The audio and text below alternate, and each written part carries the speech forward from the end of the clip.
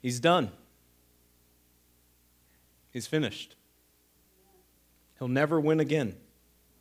He'll never even be competitive again. Nobody comes back from this. Before, no one could touch him. But 10, 11, 12, 13, 14, 15 women come forward, all revealing that they've had affairs with him. His career's over. His sponsor stuck by him, but his game suffered. Then he started to have other aspects of his life spiral out of control. There was the embarrassing arrest, the footage of the dash cam. He was done, written off. Nobody comes back from this. Last Sunday, I sat in front of my television and I watched as Tiger Woods marched down that course at Augusta. And I am not a golf fan. I put it next to Bob Ross when I want to take a nap. Because for some reason, people who aren't even near the golfers talk like this the whole time. Tiger approaching his putt on the 17th. Slight breeze in the background. You can hear the birds chirp.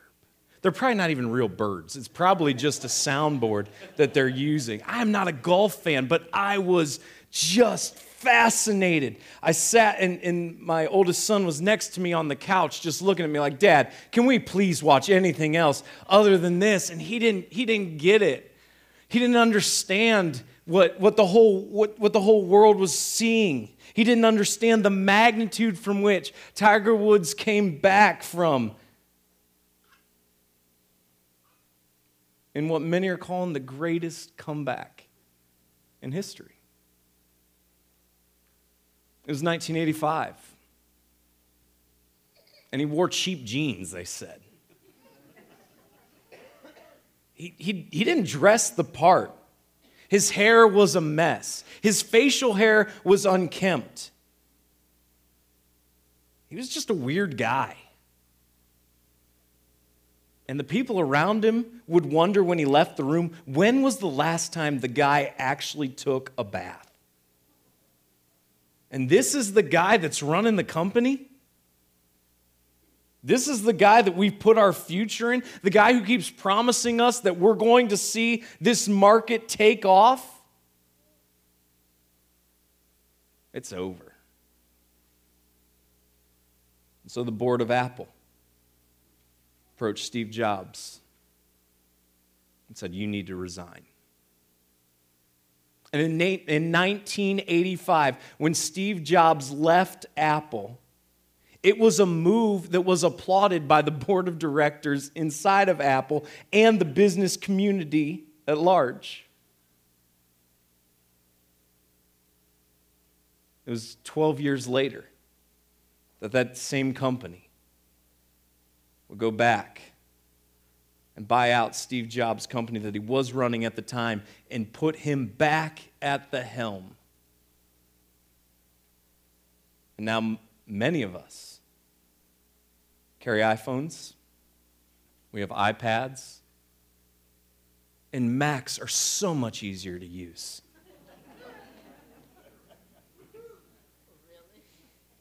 It was 2007. They said she'll never sell another ticket again. She's gone too far this time. This is the end. We had seen meltdowns before. We had seen some crazy antics, but this time it's over. There is no coming back from this. It was on every news network at a time that people still watched the news. It was all over the internet when Britney Spears decided to shave her head. Just days later, she would attack paparazzi with an umbrella in a photo that is still memed to this day. And people said, she's done, she's finished, she will never come back from this. And I just want to encourage you today that if you think you've got some huge obstacles in your life, if Brittany can come back from 2007 Brittany and be the success that she is today, it's not too late for you. We love a comeback.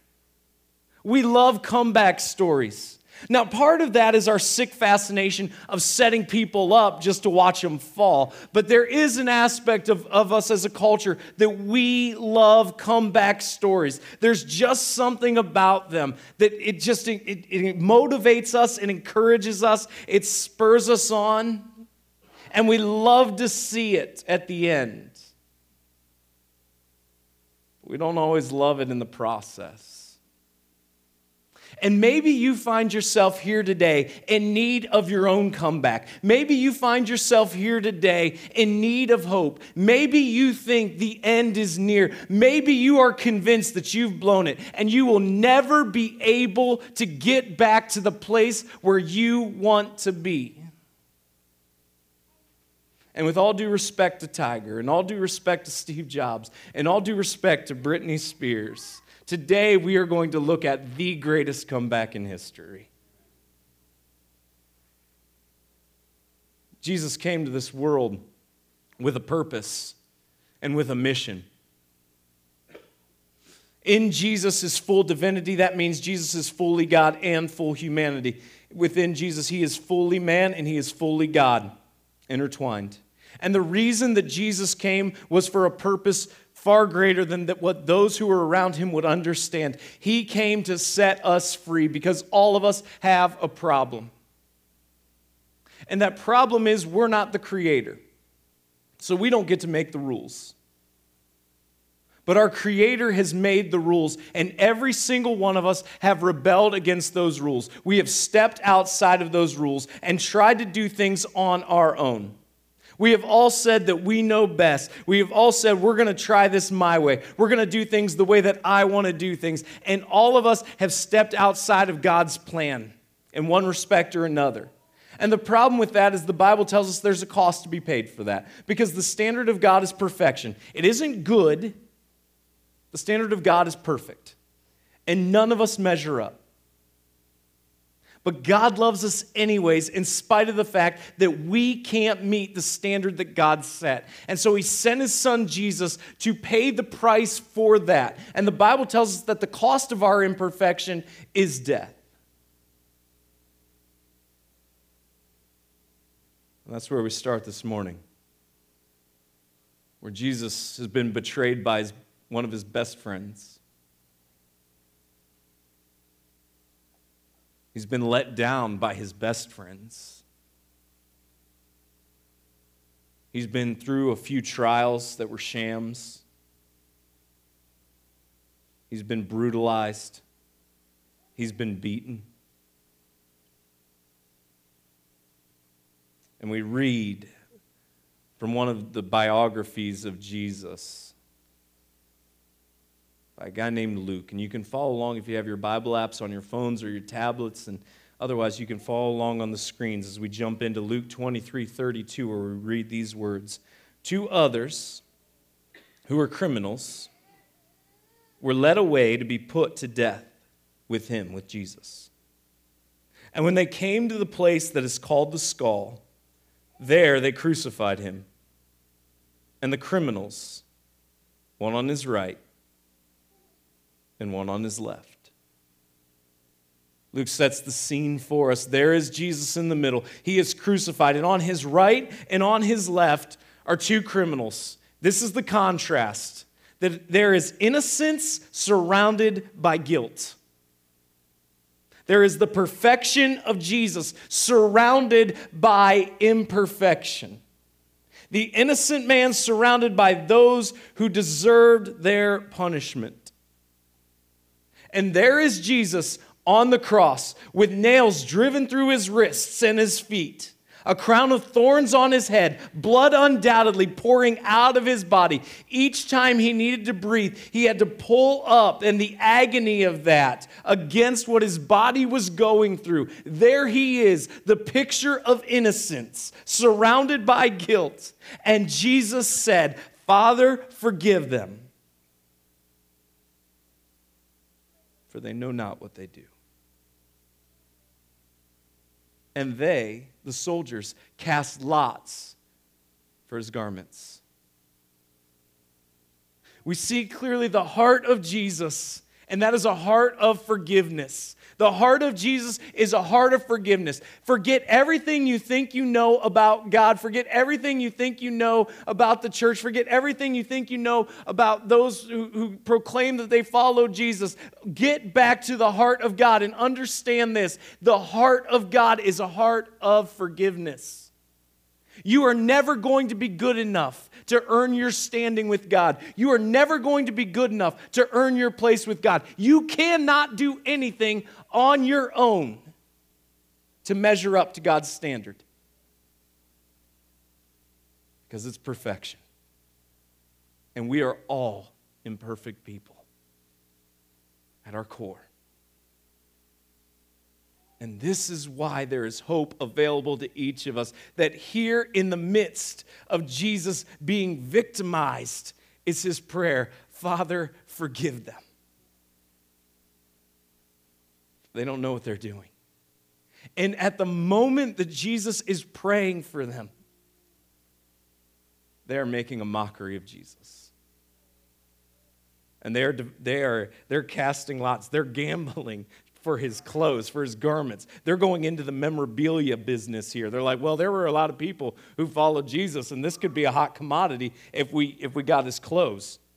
So as Jesus is praying for God to forgive them, the very people he's praying for God to forgive are seeing him as a mockery, and they are playing games for his clothes. And the people stood by watching, but the ruler scoffed at him, saying, he saved others. Let him save himself. If he is the Christ of God, his chosen one, the soldiers also mocked him, coming up and offering him sour wine and saying, if you are the king of the Jews, save yourself. The word had gotten out. People had seen all the miraculous things that Jesus has done. They had seen the people who had been healed. They've heard the stories. They've seen the lives that have been changed as a result of following Jesus. They've seen it with their own eyes. They've heard all the stories. They've heard how people talked about him and what people said. And here he is, and he's crucified. And they're saying, well, if you could save others, save yourself. The reality is Jesus could have in an instant. The power of God could have easily gotten off of that cross at any instant that he so desired. But it was his choice not to. It was a choice of love. Jesus could have saved himself, but he chose not to. We can't save ourselves, but we often attempt to.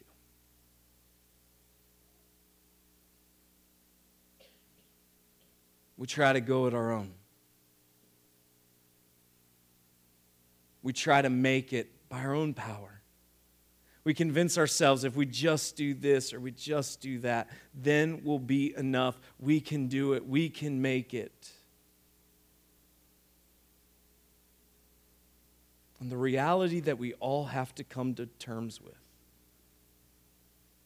is we can't do it on our own. We need Jesus. And that doesn't make us weak. It doesn't make us ineffective. It's just the reality that this is bigger than us. And we can't. But he can. There was also an inscription over him. This is the King of the Jews. What was declared in mockery was only partially true. Yes, Jesus was the King of the Jews, but Jesus is the King of everything. And here was the King who humbled himself and paid the price for us, so that we could have a renewed relationship with God. And one of the criminals who were hanged railed at him, saying, "Are you not the Christ? Save yourself and us." And so the soldiers are mocking Jesus. Some in the crowd, they see Jesus and they're mocking Jesus. And one of the criminals that is on a cross next to him, they see all that Jesus is encountering. They see all that Jesus is going through. And the mockery extends to them. And they ask the same question. Aren't you the Christ? Aren't you God as you've claimed?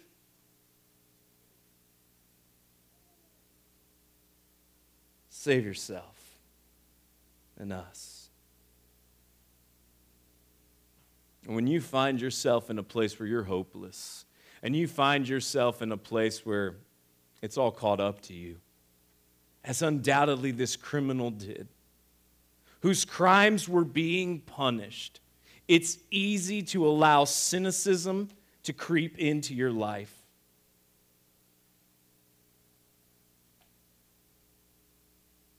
It's easy to become a critic. And here he is as his death is imminent. And he's just piling on because his heart had become so hardened. Mockery extends to the criminal. And yet the other criminal rebuked him, saying, "Do you not fear God? Since you are under the same sentence of condemnation? And we indeed justly, for we are receiving the due reward for our deeds, but this man has done nothing wrong."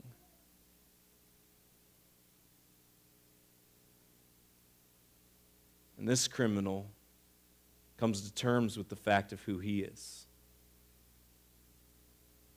There's a realization.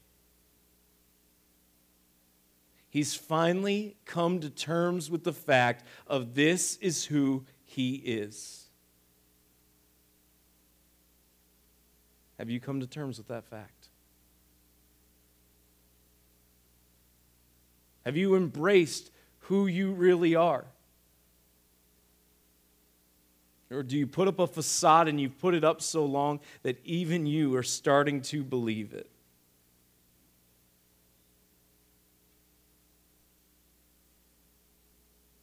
The realization of who he is not the only thing that the criminal realized, but there was also a realization of who Jesus is. And he said, "Jesus, remember me when you come into your kingdom." A simple prayer, a simple plea. This is what's so incredible about the God that we have. That when we come to terms with the fact of who we are, and we come to terms with the fact that we aren't enough, and we come to terms with the fact that we can't measure up, the heart of God is forgiveness.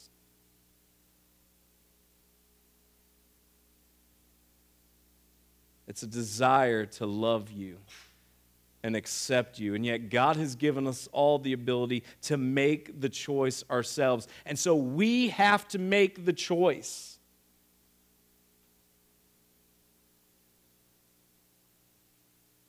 But because of the price that Jesus paid, because Jesus was willing to die, because he paid everything, he made it easy for us to approach him. And it begins with the understanding and then a simple prayer and a simple plea.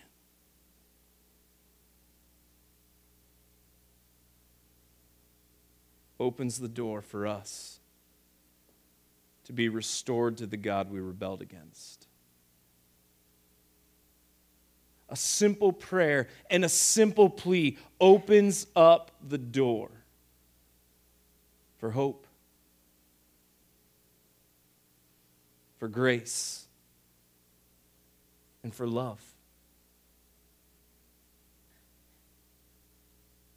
And Jesus said to him, "Truly, I say to you today, you will be with me in paradise." This is the hope that God offers. And how is this available? It was now about the 6th hour. And there was darkness over the whole land until the 9th hour. While the sun's light failed and the curtain of the temple was torn in two, then Jesus, calling out with a loud voice, said, "Father, into your hands I commit my spirit." And having said this, he breathed his last. This is when perfection paid for my imperfection. God put my mistakes, my failings, and my sin upon the perfection that is himself in his Son, Jesus. God took all of the things that I have ever done wrong and all of the things that I will ever do wrong, and he transferred that guilt, he transferred that burden over to himself in his Son, Jesus. He paid the price for my mistakes, but the price was incredibly costly. He died for me. That is the cost of my sin. That is the cost of my failure. That is the cost of my mistakes.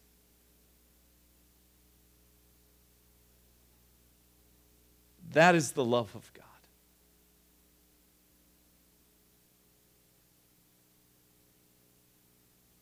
And yet, we don't celebrate today because Jesus was a martyr.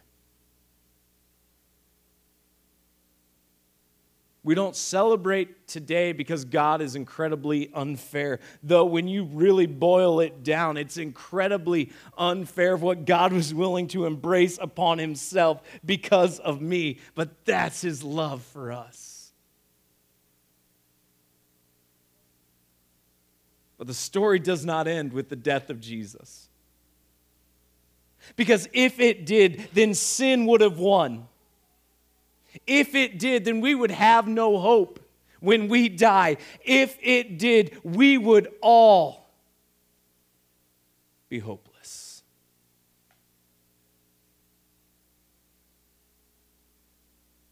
So Luke 24 says this: "But on the first day of the week, at early dawn, when they went to the tomb, taking the spices they had prepared, and they found the stone rolled away from the tomb. But when they went in, they did not find the body of the Lord Jesus. While they were perplexed about this, behold, 2 men stood by them in dazzling apparel. And as they were frightened and bowed their faces to the ground, the men said to them, 'Why do you seek the living among the dead? He is not here, but Jesus has risen from the dead.'" This is the greatest comeback in all of history.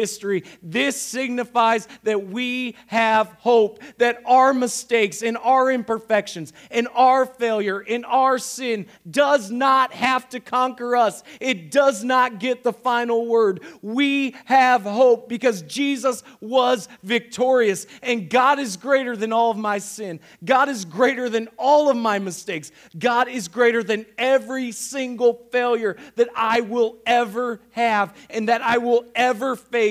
God is bigger, and he has paid the price, and he has won. And we have an empty tomb. Because death isn't the final answer. And hell doesn't have to be the destination. And love wins. And the heart of God is a heart of forgiveness that is bigger than my failure and bigger than yours. And this is the hope that's available to all of us. That you're not enough. And I'm not enough. that there is a price that we owe that we just simply can't pay. Because the standard's perfection. And we may be really good people, but we aren't perfect. And so we fall short. But when we look at ourselves and we come to terms with who we are in the same way that the criminal came to terms with who he was, and we look at God and we come to terms with who God is in the same way that the criminal came to terms with who God is, and we see what Jesus has done for us and he offers us on our behalf,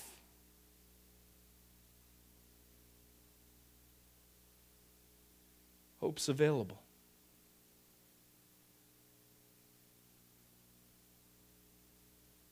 And it starts with a simple plea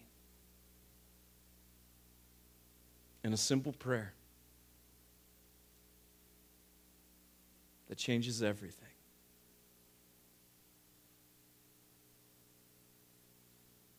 Because God has already won. God has already been victorious. God has already paid the price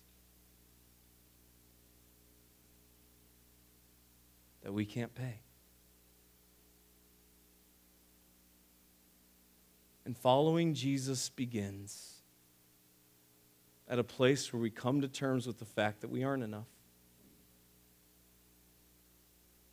And we need forgiveness. And God has accomplished that when he died. But an empty grave points to the fact that we have hope. And that death is no longer the final thing that determines everything. And that sin can lose its grip on us. And that hell doesn't win.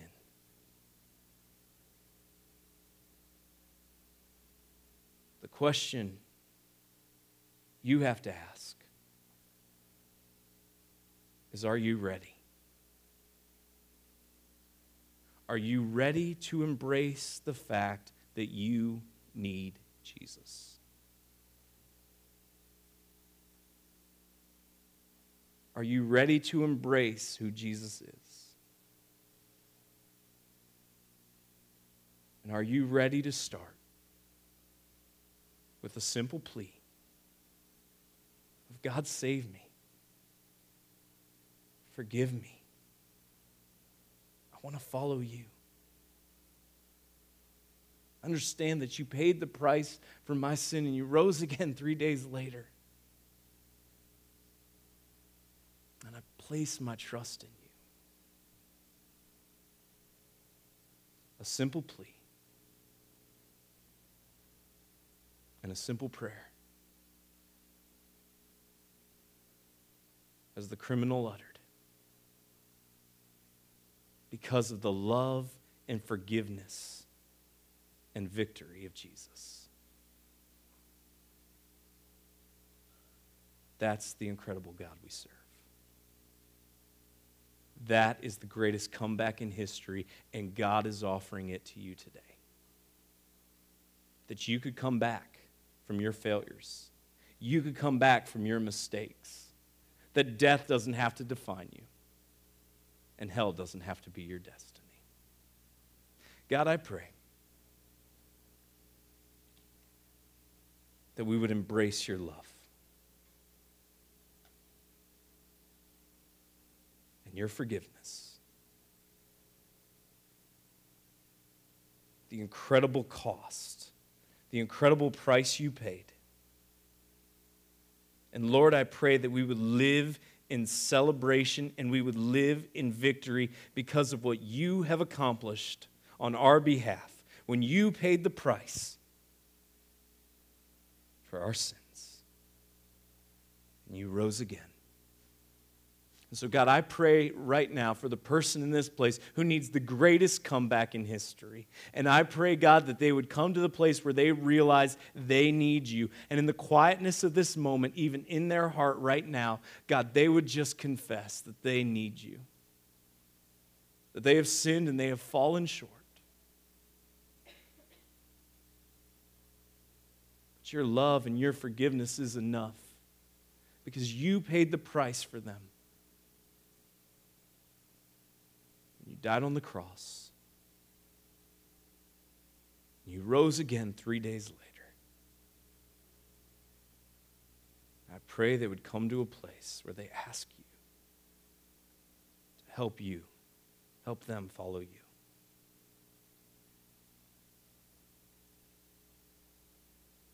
Thank you that we can live with love. Thank you that we can live with forgiveness.